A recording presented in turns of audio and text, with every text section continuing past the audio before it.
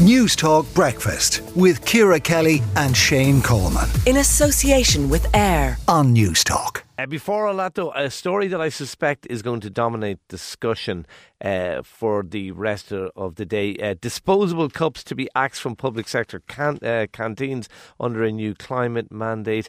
The move will also see a phase out of parking for some workers. Parking will be maintained for people with physical mobility issues or staff who may work shift for out of hours or if they have to travel long distances. But if there's access to public transport, they're going to phase out the use of parking in buildings. What do you think, Jonathan? We talk about the circular economy a lot, Shane. This is the circular news cycle. They've been talking about this for donkey's years and they have failed spectacularly to introduce it at any stage.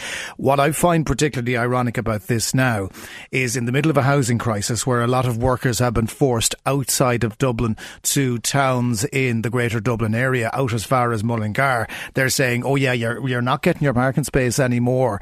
You don't have access to fantastic public transport, but sure, look, we'll give you an electric bike and it'll take you about 2 hours. To be fair, Jonathan, that's not what they're saying. They're not talking about the person. What are they saying? They're not talking about. They're not talking about the person living in Mullingar. They're saying when you have access to good public transport. Like I actually checked this out before coming on air. 42% of journeys we make are less than 4 kilometres. Like there are loads of people. Let's be honest about it. There are loads of people who live short distances from their work and still drive to work because they have free car parking. You're absolutely right on one thing. It will be resisted. Charlie McCreevy tried to do this. I think it was 20 years ago when he was Minister for Finance. It went down like a lead balloon. The civil servants basically just refused to implement it. The report he commissioned never ever materialised because, and again, I'm not public sector bashing in any way, a lot of the people who have free car parking spaces are public servants, be it civil servants or in the wider public service, and they will resist this.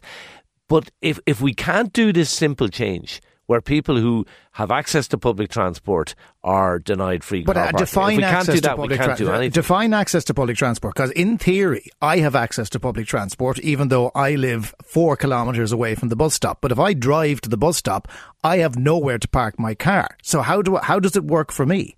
Well, you don't have access to public transport. But who decides that then? Is there going to be some mandarin in government buildings saying I think you make your case on an individual basis. I mean, it's not that. I don't think it's particularly complicated, Jonathan.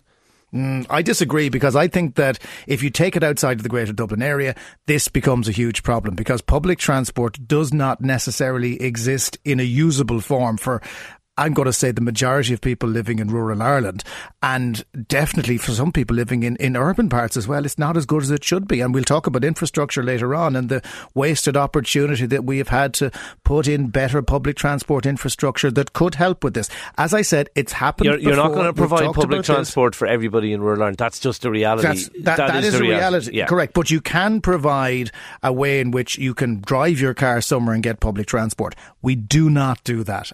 In fact, if anything, we disincentivise it by putting ridiculous parking charges in some of our rural train stations. So I think this is a great yarn to throw out. Are you running for office by any chance? I'm not running for office. Oh, no, I'm just running for office. I'm very passionate about the lack of public transport where I live. We used to have a single bus service a week, and they got rid of it. Yeah, so therefore, that sums up. That has to change. That absolutely has to change. Anyway, what are we asking people? We're asking people, vote Jonathan Healy number 1. Two cars need to be phased out. Do we unfairly punish the rural worker named Healy from North Cork? Let us know what you think. Text 53106 for a cost of 30 cents. You can get involved through WhatsApp as well. News Talk Breakfast with Ciara Kelly and Shane Coleman. In association with AIR. Weekday mornings at 7 on News Talk.